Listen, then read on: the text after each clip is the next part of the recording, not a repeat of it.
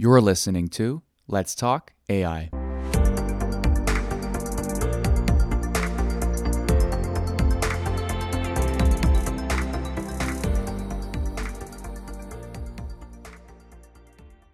Okay, welcome to Let's Talk AI. This is our podcast today. Our guest is Rodney Smith. Rodney is an assistant professor of chemistry in the Faculty of Science here at the University of Waterloo. So, Rodney, thanks for joining us today. Happy to be here. Thanks for the invite. Well, so to get started, let's go right back and start at your background. Where did you do your studies before UW, and then how did you get an interest in AI? I had kind of a long, convoluted path to get here. So I started at the University of Manitoba back in 2002 in the bachelor's program there. And so I studied initially primarily organic chemistry during my undergraduate degree. After that, I decided I wanted to get out of Manitoba and go kind of expand my global perspective. And at the same time, I wanted to avoid paying international student fees, and so I stayed in Canada and went as far as I could, which brought me to Newfoundland. And so I went to St. John's to attend Memorial University of Newfoundland for my PhD, where I switched focus into more surface science and catalysis and electrochemistry, electrocatalysis. After that, I jumped over to Calgary for my first postdoc, and so I started studying more inorganic solid-state materials there. Developing new compositions and again sticking primarily to electrocatalysis. I went afterwards to the University of British Columbia for another postdoctoral position where I also kind of spent a bit of time into a startup company that we were doing to commercialize some of the catalysts that I had developed during my research. Finally, I got some international money, so I got funding through the Alexander von Humboldt program in Germany to go work in Berlin for a year. And so I moved over to Berlin and worked at one of their synchrotrons for a period of a year, and then I transferred over to the University of Waterloo and started my position here. Excellent, excellent. So now you're using AI to do your research. Where did the AI thing start? Where did that kind of overlap into your path? It really started fairly recently, and so within the last 2 years or so, basically what was happening is we were becoming overloaded with data, and so the way that I like to approach things, we're studying things on kind of the atomic or molecular level, and when we start looking at solid state materials on this level, there's a lot of uncertainty, and so we're limited basically in characterization techniques that we can apply, and every characterization technique has a combination of strengths and weaknesses.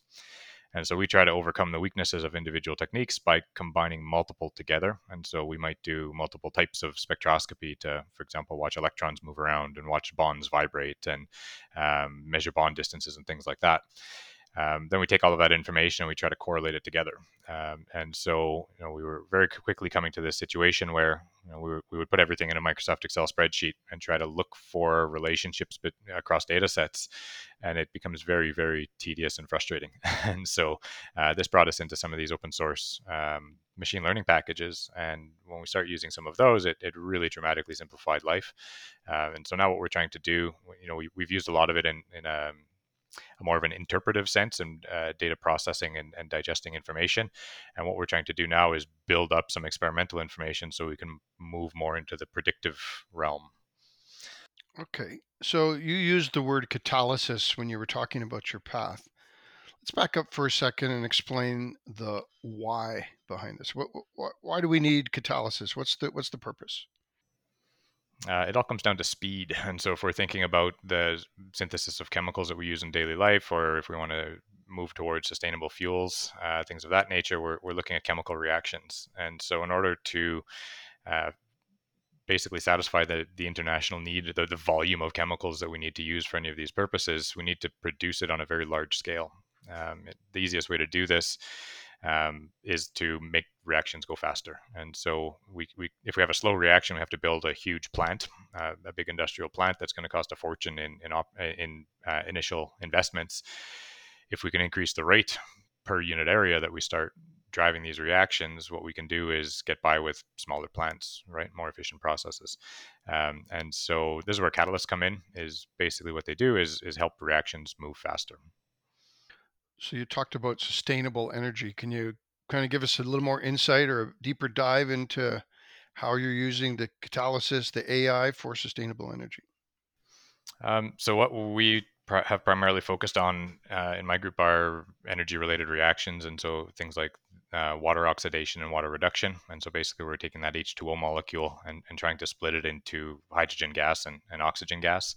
Of course, the hydrogen gas is then something that we could use for other chemical processes for synthesis, or we could start using it directly as a fuel, as we see big pushes in parts of Asia and Europe. And so the AI aspect of this comes really into the optimization of the catalysts. And so when we make these solid state catalysts, they're messy things. And so there's a lot of, we often picture solids as being kind of static, robust. They're a rock, they just sit there. In reality, there's quite a lot of dynamic changes that occur on the surfaces and within the structures of these types of materials, especially when we start doing reactions on them. And so when we start doing that, how we study this is again in a range of spectroscopies and crystallography and a lot of kind of X-ray based techniques, let's say. All of these generate parameters, numeric parameters, and some information. And so the AI aspect, from our perspective, what we've been doing, the AI aspect has been used to process and study a lot of those parameters. And so if we generate information about the surface and the bulk structure of these solid state materials, and study them while we're doing reactions actively, we can watch what's happening with all of these different parameters. And again, we get this mountain of data that we get buried under if we don't have tools to really start to navigate it. You mentioned dynamic materials. I have a little bit of background in these electrodes understanding. So I understand they actually slowly erode away or kind of fade away, and then they have to be changed at a certain time. Do you study those kind of things or predict it? Or because a lot of times they're buried deep in a reactor and they're hard to monitor because they're in the reactor. So Yes, so getting it into the reactor requires that we have some reasonable understanding of the long-term stability of these things, and so there's a number of different processes that we have to be aware of when catalysts deactivate, and so one is kind of corrosion or erosion. And so if we're corroding, for example, steel, we're um, oxidizing it over to iron oxide, and then we're kind of starting to dissolve some of those iron ions away, and we're actually losing material from the surface. We can also undergo transitions in structure where one structure might be active for the catalytic reaction, whereas another isn't. And so, again, this is kind of, we can do this either while the cell is operating, or we can operate the cell, take it apart, and look at the materials afterwards to try to deduce what must have happened. And so we do a little bit of a combination of both. And so I think all of that is necessary to understand the stability and the behavior of these materials. And again, this builds that mountain bigger and bigger. And so we have very diverse information coming in on every single material that we study. so as a society, we're moving towards, electric vehicles and mandates across not just Canada and North America, but globally. Do you see your work affecting the future push for electric vehicles? And are they going to be in every battery in every car? Or, give us some insight there. Um, so I think we're living in a very interesting time because we are going through this push that we're going to move away from kind of conventional fossil fuels. When I started all of this, there was this concept that renewable energy was never going to work. You go back, don't have to go back very far, late 90s, early 2000s, it was still, solar energy is too expensive, wind energy is too expensive, it's just never going to work. And now we're in an era where it's actually cheap. Right. And so we can generate all this sustainable energy, and we need to do something with it. Right. And so that energy, when we generate it as electricity, we have to convert that electricity into a form of energy that we can store. And that's where batteries and fuels come in. And so in the battery realm, I think it's quite interesting that we're seeing kind of a global separation right now, where North America primarily is pushing towards batteries and electric vehicles. But if we go to places like Europe and Japan, instead is pushing towards hydrogen and alternative fuels. And so we're in this kind of realm where we have competing technologies, and we'll see exactly how things play out in the long run. Um, what I've primarily studied are the fuel side of things rather than the battery side of things, and so generating hydrogen or trying to turn CO2 into some useful chemical, so it's not just a pollutant basically. And um, yeah, so I think that we are going that route. The way that my research contributes to all that is really understanding the chemistry of these materials, and so this is a very big complex problem that spans kind of physics, chemistry, all the way through engineering and public policy and politics. And so the politics side is starting to get sorted out. That doesn't necessarily mean that all of the science side and engineering side are getting sorted out as well. And so my research, we're looking at really optimizing the structure, the behavior, and the stability of solid state materials that we could use in things like electrolyzers and fuel cells. And there's that's one aspect. After that, once we have an optimized material, we do still need to consider optimizing the engineering and then the design of, for example, you had indicated batteries, the design of a new structure for a battery, the design of a new reactor to convert hydrogen, water into hydrogen, for example. Do you see there's going to be a winning solution, or maybe a hybrid of the two? Um, I'm teaching a fourth year undergraduate course in chemistry right now, and I kind of introduce this as the Betamax versus VHS sort of situation, right? Are we in a world right now where we have two technologies that are going to kind of fight to the death, and one of them is going to prevail, or are we going to have to adapt? I personally think that neither of them can fully win. I don't think that batteries are never going to go anywhere. They're going to be useful for some things. The question is whether they're used for everything, or whether hydrogen and alternative fuels start taking more of a role. And I think, again, seeing that there is the split in the world, I think what we're going to see is quick advancement of both technologies. And so we're going to see a diverse range of batteries developed. We're going to see a number of alternative fuels and optimization of the materials and engineering surrounding hydrogen generation, for example.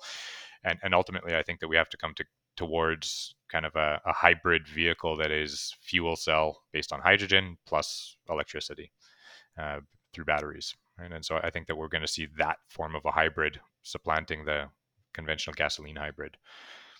A lot of times, the new technologies are for aircraft, aerospace, defense, other applications. And then once we've finally figured it all out, then they slowly trickle down to the automotive. Is that the same scenario that's driving your technologies?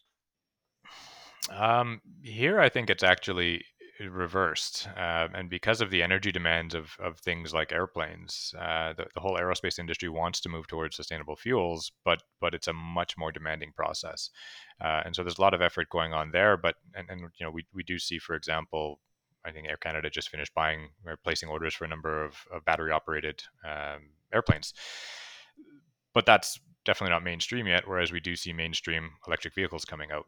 And so I think that the political environment has kind of set it that we can do this backwards this time. And so we're seeing development at the consumer level. And it probably helps that we have things like our smartphones and our tablets and our computers, that a lot of these technologies have been developed for decades. And so really it's a matter of, again, optimizing those materials to tweak where we apply them to something where we need higher energy, higher power. So are you part of an association developing this? Like, who's funding all your great efforts? So my research is funded from a variety of sources. Most of it is tied in with federal funding or provincial funding, and some of it is collaborations with industry. And so much of the fundamental chemistry aspect of it is funded through purely federal funds, and so through Natural Sciences and Engineering Research Council of Canada, for example, the NSERC. I obtain a lot of funding through Canada Foundation for Innovation and other kind of conventional venues in Canada for buying equipment and infrastructure so that we can study these. Once I have all of that in place, we also have a number of projects going on, for example, looking at electrochemical sensors for various species and solutions that could support manufacturing processes, anti-corrosion coatings for manufacturing processes, and things of this nature. And so they're all based on similar concepts where we have solid state materials that we use to basically, we characterize with a range of different techniques, and we generate loads of information that we have to process. Okay. Do you do collaboration with other local institutes? I know Western, for instance, has Surface Science Institute, and different things like that. So I am a member of the Waterloo Institute for Nanotechnology and Waterloo AI as well. In terms of specific collaborations that are going on there, nothing really prominent at the moment. It's more so a group of like-minded people coming together to have discussions and share infrastructure that would otherwise be out of reach of each individual person. So, but outside of Waterloo, are you collaborating with any other universities in the region? Not in the region. I do collaborate internationally, and so we have a collaboration that we started a few years ago with the University of Duisburg-Essen, and so there's a number of faculty members over there that I work with, studying kind of two-dimensional materials, these emerging materials that have, if you've heard of graphene, it's kind of like that, but based on metals instead of carbon. And so we've used some of those collaborations, and we've leveraged as a group here those collaborations to generate a large scale collaboration between the two institutes. And so we have, I think it's 9 faculty members from Waterloo and another 9 or 10 from University of Duisburg-Essen that are coming together to kind of try to take these emerging materials from a laboratory kind of curiosity into a commercial setting. And so we're looking at learning to synthesize them on a larger scale, learning to understand the structure and whether we can maintain all of those neat properties that we see in a lab on a bulk kind of industrial scale, and then apply it to things like LEDs and batteries and energy storage. I know there's a big push for, I guess they call it AI for materials discovery, and they have these automated things. I mean, it sounds like you're doing a similar thing, but a little more manual intervention in there, human intervention. Um, yeah, one of the key issues, I guess, with artificial intelligence is that you need data, right? And so we see it out there in the public very often in the context of media and technology because we can get a lot of data, right? And so places like Google and Facebook have reams of data that they can use to really develop big models. In the solid state materials situation, we don't have that much real world data, and so for context, somebody like Google, or you look at some of the databases containing images for processing and upgrading and increasing resolution of images, and they're looking in the multi-million to billion data points. In solid state materials, the longest running database that I'm aware of is the International Crystallography Database, which has something around 100,000 unique samples inside of it, right? And so, and this has been going on for 100 years, right? So they've been accumulating this information for a very long time. It's been standardized, and it is actually curated, and so you know that everything coming in is high quality. And so when you compare those, you can see that we're orders of magnitude off in terms of data volume, right? And so it becomes a bit more tricky to train really high quality predictive models in that sense. The way that people have gone instead is into using computers to calculate and predict structures and to predict properties. When we do that, of course, what we can start doing is growing the volume of data points. And so as the volume increases, then we have maybe a more robust model, but then it depends on how well those values were calculated, right? And so it depends on the assumptions that you made when you started. What I try to do in my research instead is trying to bring more of that manual experimental information into a bigger form, right? And so again, this is a very slow, expensive process because we use expensive infrastructure. We use a lot of manpower and salaries that have to back all of that up, right? But we're making efforts now that I've started doing AI and seeing some of the benefits and strength of it. Within my group, we've kind of created our own internal database, and so what we're doing is directing all of the information that we generate in a standardized format into this internal database, with the intent that we can start using this in more of a predictive sense as it grows. So you talked about your group. Got online and looked at your website. You have what, 6 or 8? How are they all fitting into, and how do you recruit them? And is that growing team? Is that where are you at with your group? Um, Recruitment is the hardest part of the job. So trying to so we have a diverse range of projects that we take on, and so at the moment I think it's 6 graduate students and 3 postdocs at the moment in the group, and so I think my website's a little bit out of date at the moment. I need to update it, but but out of that, about half of the graduate students are about to graduate, and I'm looking at pulling in a whole new cohort of students. And the challenges there really comes down to synchronizing funds, right? And so I often get students that want to work off cycle when I don't have extra money available, and then when I do have extra money available, there's not the students that are around, right? And so I conventionally I try to recruit by visiting other universities. I try to recruit through classes here at the University of Waterloo, through emails to colleagues, and basically anywhere that I can try to get exposure to students. I'm always open. I watch my email and I get all sorts of information sent to me from students interested in applying, and so my door is always open. I'm always looking to recruit people, but yeah, we're looking at expanding. We do have money coming in, and so the group is starting to grow nicely, and everything is starting to scale. So I'm definitely on the lookout for students. And what would be this ideal candidate? Materials specialist, an AI specialist, a bit of both? What are you looking for? Um, a little bit of both. I think again, because we have the each individual project is kind of, or each individual funding program is kind of targeted on a couple of different objectives that are kind of tangential to each other, and so each of those objectives requires distinct skill sets. Very often, I'm finding more and more what I do, kind of a classic chemistry education gives people a good foundation, but when they come in, they don't know the day-to-day stuff, right? And so I don't expect anybody to come in and be an expert or really be all that knowledgeable about machine learning or any uh, code-based information or anything like that, any computer science. We kind of pick up things as we go, and so we've developed internal resources to help people grow into new areas. The key thing for what we do is again, we're very much chemistry focused, and materials, solid state structures, and so a decent understanding of chemistry, chemical engineering.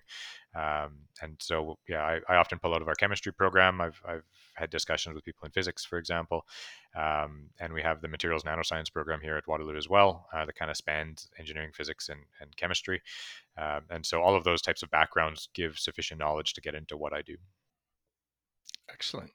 Well, I think we've pretty much given an overview. If you have any final thoughts or comments you'd like to add. No, I don't think I do. Awesome. Well, this has been great. At least we have little better understanding now of who is Rodney Smith and the research and areas you're focused on, and what is catalysis and how is it affecting our future. So thanks again for joining us today on Let's Talk AI. Thank you very much, Harold.